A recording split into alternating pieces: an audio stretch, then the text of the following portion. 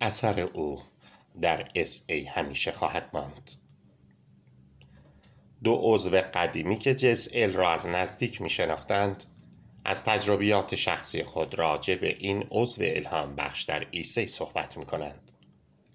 هاروی. نه تنها قامت بلندی داشت بلکه از نظر شخصیتی هم والا بود. اولین بار او را در کنفرانس وارم بیچ ملاقات کردم. کابینی که ما در آن اقامت داشتیم 4 اتاق داشت که ال و همسرش در یکی از اتاقها و من و همسرم نیز در اتاق دیگر بودیم. در 2 اتاق دیگر هم ام و پی همراه همسرانشان اقامت داشتند. آن زمان بود که همه ما با هم دوست شدیم. دیو. من از طریق نوار کاست که یکی از اعضای گروه ما از دفتر مرکزی یکی از اولین کنفرانس های کشور دریافت کرده بود با ال آشنا شدم. ما هنگام سفر برای شرکت در یک جلسه ماراتون به این نوار کاست گوش دادیم. قدرت سخنوری ال یک نعمت خدادادی بود که در سفر ما به شهر کلیولند در اولین تجربه دیدار ما با گروهی خارج از کشور الهام بخش آن 2 معتاد جنسی شد. بعداً در یک کنفرانس او را ملاقات کردم و در نهایت او راهنمای من شد.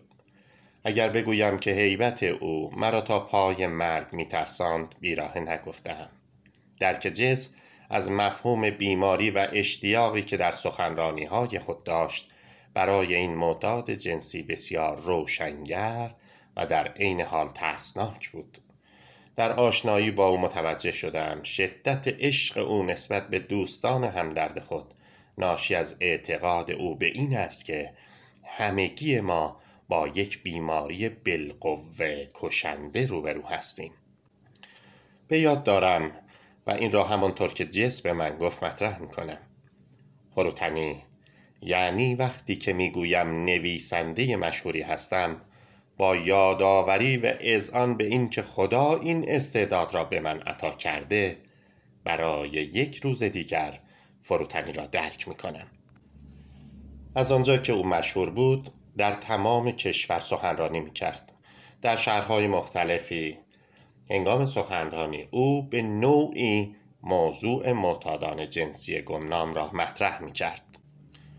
اوکلاهاما و یوتا جلسه را پس از سمینار کتاب شخصی آغاز کردند. او یک جانی اسپلسید واقعی برای برنامه ما بود.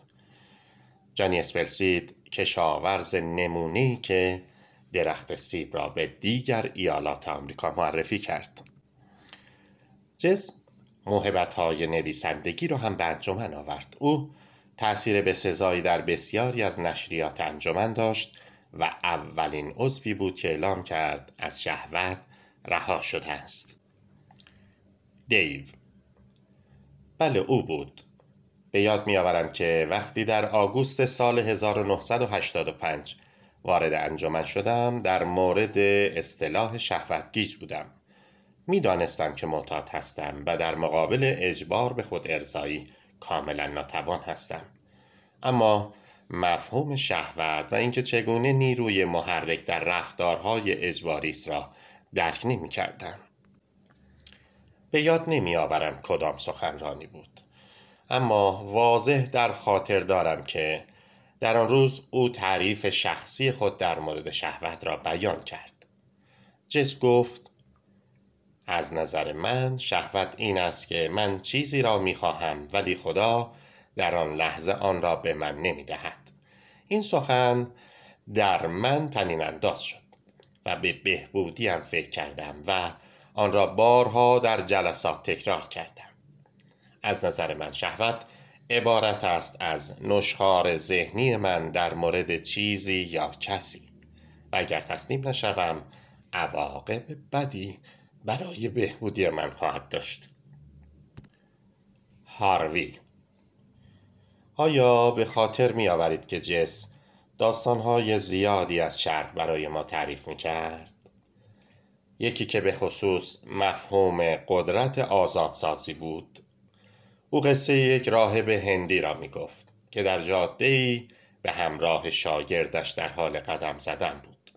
ناگهان زن زیبایی را در لباس فاخر دیدند که قادر به عبور از یک گودال گلی نبود. راهب زن را بلند کرده و در سوی دیگر گودال به روی زمین گذاشت.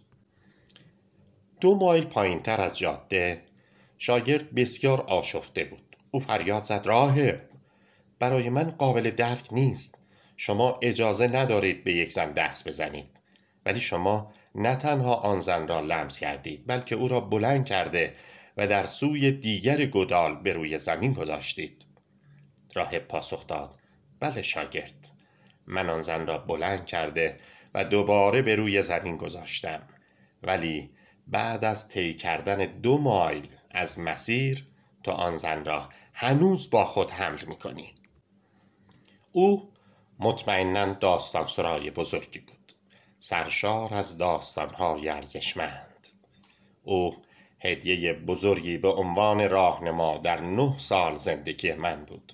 او حتی یک هدیه بزرگتر برای تمام انجمن SA بود. او فوریه سال 2000 درگذشت، اما اثر او در SA برای همیشه باقی خواهد ماند. دیو.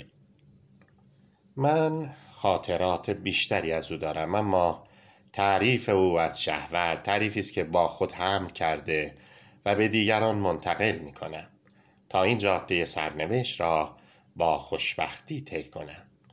باشد که خداوند به این انجمن فوق‌العاده معتادان جنسی گمنام برکت دهد. هاروی، فلوریدا، USA. دیو، تنس، USA.